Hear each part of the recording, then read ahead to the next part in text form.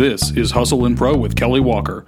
Join Kelly as she talks sports with players, coaches, organizers, and entrepreneurs from Pee Wee League to Pro. Now here's your host, Kelly Walker. Today's episode, we are sitting down talking with Samuel Kim, a Frisco High School golfer. So Samuel has committed to play at West Point next year. So we're going to learn a little bit about his story and how he decided on West Point. But first, I also want to know, is golf your favorite sport to play? Yes, of course. What about your favorite sport to watch? To watch, since I grew up in the state of Maine, I'm a huge Boston sports fan. So whenever the Celtics or the Patriots are playing, I'm usually watching. So then, which one would you say is your all-time favorite team? I would probably say the Patriots. What about do you have one athlete that's kind of your all-time favorite guy? It's hard. It's between Tom Brady or Tiger Woods. Okay. Mm-hmm. How about the farthest you've ever traveled to watch or play sports? I've gone to, this was last year, summer, I went to Dominican Republic to play a golf tournament, which was pretty cool. Was golf always your main sport, or did you play other sports when you were younger? I would say like from elementary and middle school, my parents they signed me up for every sporting event possible, so I played quite a bit of sports. But golf was my primary one, though, growing up. What other sports did you play, like when you were really little, like elementary level? I played basically everything. I played soccer, football, basketball. I did swimming, tennis, basically everything with a ball. Yeah. Yeah. And then into middle school? Middle school, I played a little bit of football my 6th grade year, but then I had to quit because I chose golf as my primary sport. So what age did you say you started playing golf, though? I started when I moved here, which was when I was 7. Okay, and you moved here from Maine? Yep, Maine, state of Maine. So when you did move to Frisco, that was in the middle of high school, right? Yes. You were already golfing, and that was had been your primary focus already for a while? Yep. Okay. At what time did you know you were a standout golfer? Standout golfer? Yeah. I guess whenever made it into high school, I guess I would play these bigger tournaments, I guess. I mean, there were always players better than me, but whenever I would go play tournaments, I always had this mindset that I was there to win and stuff. So the expectations of me playing those tournaments and winning really made me feel like I was a standout. When you got to high school? Yeah. Yeah. And then I've read that your short-term goal was going to play at a D1 school. Mm-hmm. How did you make that happen? I mean, what did you have to do? I guess my priorities started to change, obviously. My prioritized first thing was my academics, because even though I wanted to play D1 golf, I wanted to play at a good school too academically. So I would prioritize academics first, and then my second would be golf. And because of that, it was just extremely time-consuming, and I had to give up a lot of things that I enjoyed, like hanging around with friends, and a lot of leisure time that I would like on the side. Those were the sacrifices you most noticed? Most is time. Mm-hmm. Mm-hmm. How much time were you spending focusing on golf? Golf, I would golf takes so much of your time. On school days, I would say I would get out around 12 or 2, depending.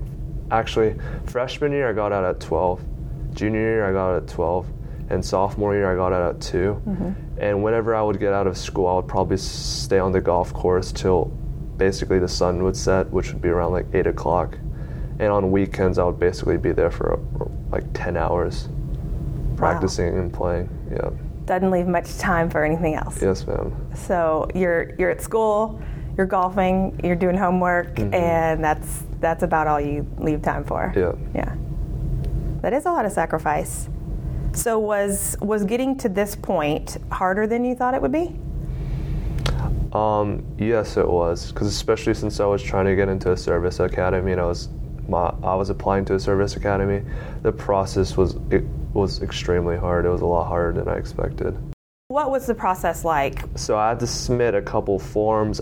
The biggest thing was I needed to get a nomination from a congressman, and to even get considered getting into the school, you have to get a nomination from a congressman. That was one of the big parts. There were a lot of exams that I had to take, like physical exams, eye exams, fitness tests. Obviously, I had to keep my GPA up because it's a good school. I had to take the SAT a couple more times because I needed a certain score that they required for an athlete.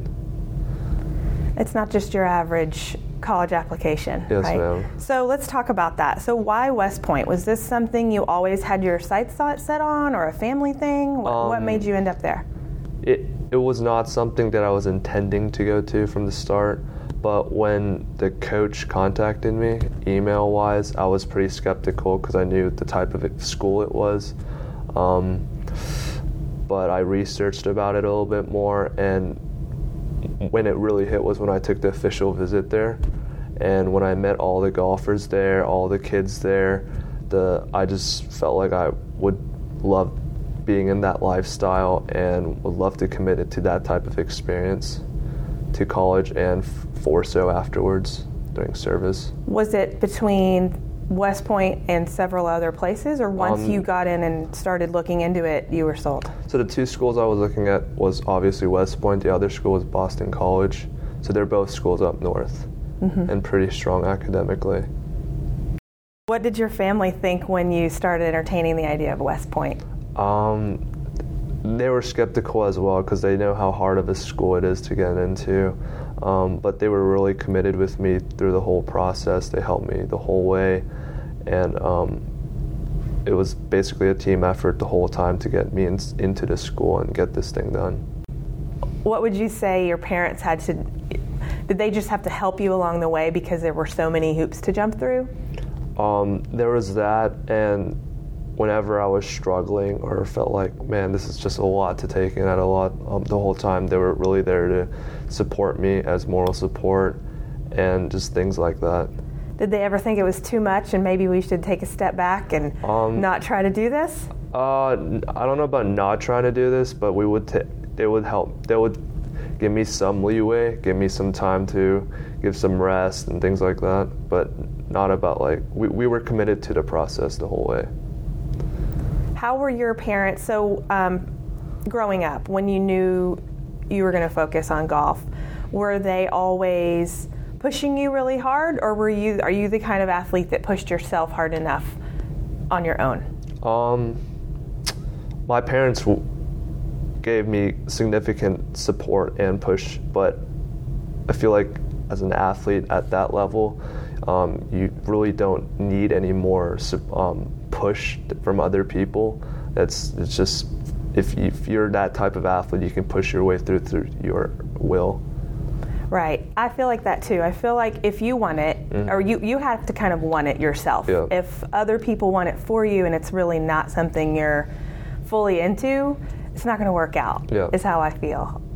What about coaching? So golf is an individual sport, right? Yes. That you have to be the one out there and pushing yourself and coaches. So have you had the same coach most of this time that stays with you, or do you change coaches as you changed from moving up here to Frisco? So when I moved to Frisco, I moved to a coach named Corey Lundberg.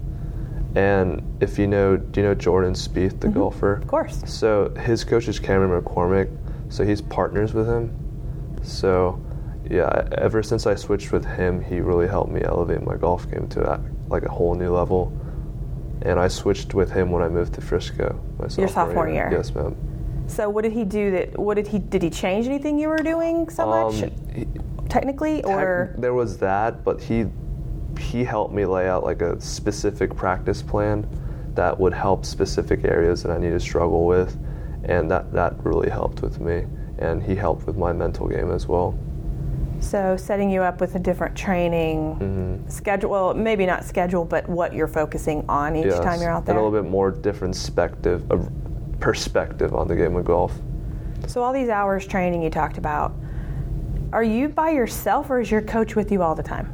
The coach is not with me all the time. So the coach... That would be a lot of coaching time. Yeah, that right? would be a lot of coaching. A lot of money, too. Yeah. I usually go to him every other week, so it would be every 2 weeks. And it's usually like an hour session every time I see him. That's not that much. Yeah, but it's not. So then all the other times... It's just me. Somebody's not out there checking you and like it's you really are it's just by me. Yourself, focused, figuring out if everything you're doing is what the coach told you to be focusing on. Yeah. That's incredible. Yeah. That takes a lot of self-discipline. Yes. Right? It does. Mm-hmm. That's hard. Yeah. Weren't there ever times when you thought, this is a lot, this is too much? There sure was. Yep. There were some times like that, especially when like I had a stretch of 3 months, I think, the end of my sophomore year, and that I was not playing well, and I was putting in the time too. That was a really struggling period of time for me for my golf game. That's how golf is though, right? Yeah. You're not always going to be playing perfect. Mm-hmm. I mean, other sports, especially with a lot of team sports, your teammates can pick up that slack for you sometimes, and your slumps don't show as much. But of course, I mean, you're not always going to be golfing perfectly, so you're going to come upon that over these next several years too. So I read that you have a goal to be the #1 ranked golfer in the world. Yes. So that's next for you. So how are you going to do that? I guess with all the resources that I'm going to get at college, at West Point, I'll use it to the full extent, full advantage. I'll have a lot more opportunities to play better tournaments as well, play with better players, obviously, in college, and just take full advantage of all of that. Yeah, it's going to elevate your game. I was looking, it's not the most common thing for a Texas athlete to end up at West Point. It took me a few years going back on their roster to even see, there was one other Texas student, but nobody from this area. I think there was a Houston. For golf, Houston guy. For golf, yeah, for men's golf. They do recruit quite a bit. It's just that there's very few golfers who would commit and want to have that lifestyle, especially during college, because it's such a different experience. It's a very committed experience that you need to have. When will you head out there? So I leave June 30th for freshman boot camp. Yeah.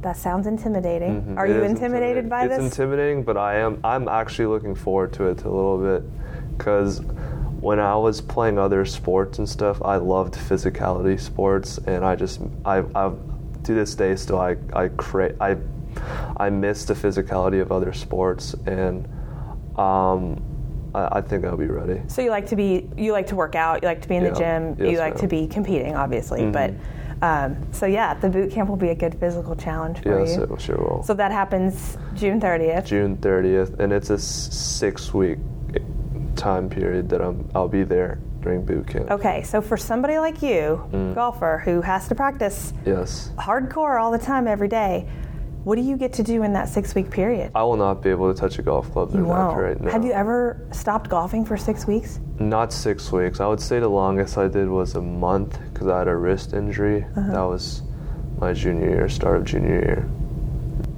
So that puts you, you'll get to start playing again? So our first tournament is actually the beginning of September. Okay. So it's that period of time after I finish boot camp and the golf tournament.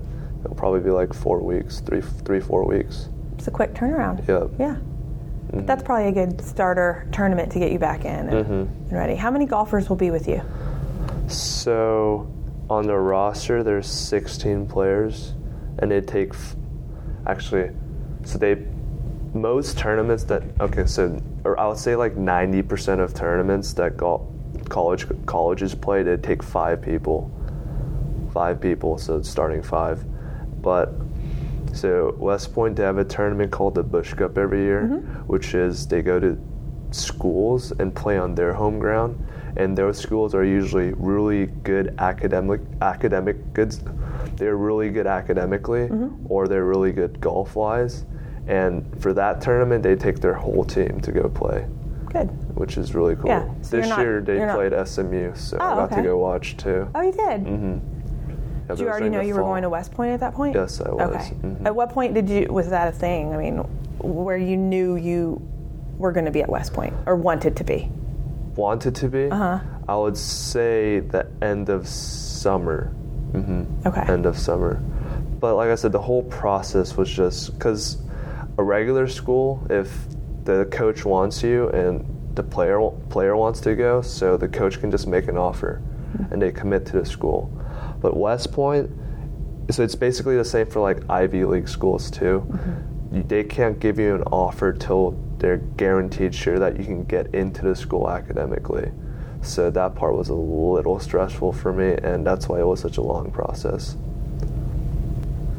What do you say to, 7-year-old golfer kids right now that that are starting out in this sport? They have a lot of resources here if they're in Frisco. Yes. Obviously, over the next couple years, it's going to be an insane amount of resources available to them to help them up their game. But what do you say to them who know they want to be a golfer and golf in college and go on and golf professionally after that? What do they need to do over the next several years to get there? I'd say the most important thing would be if they are committed to the sport, they have to commit to the time that it takes up to the sport. They have to give up things while they want to get better at the sport. They really have to commit to it.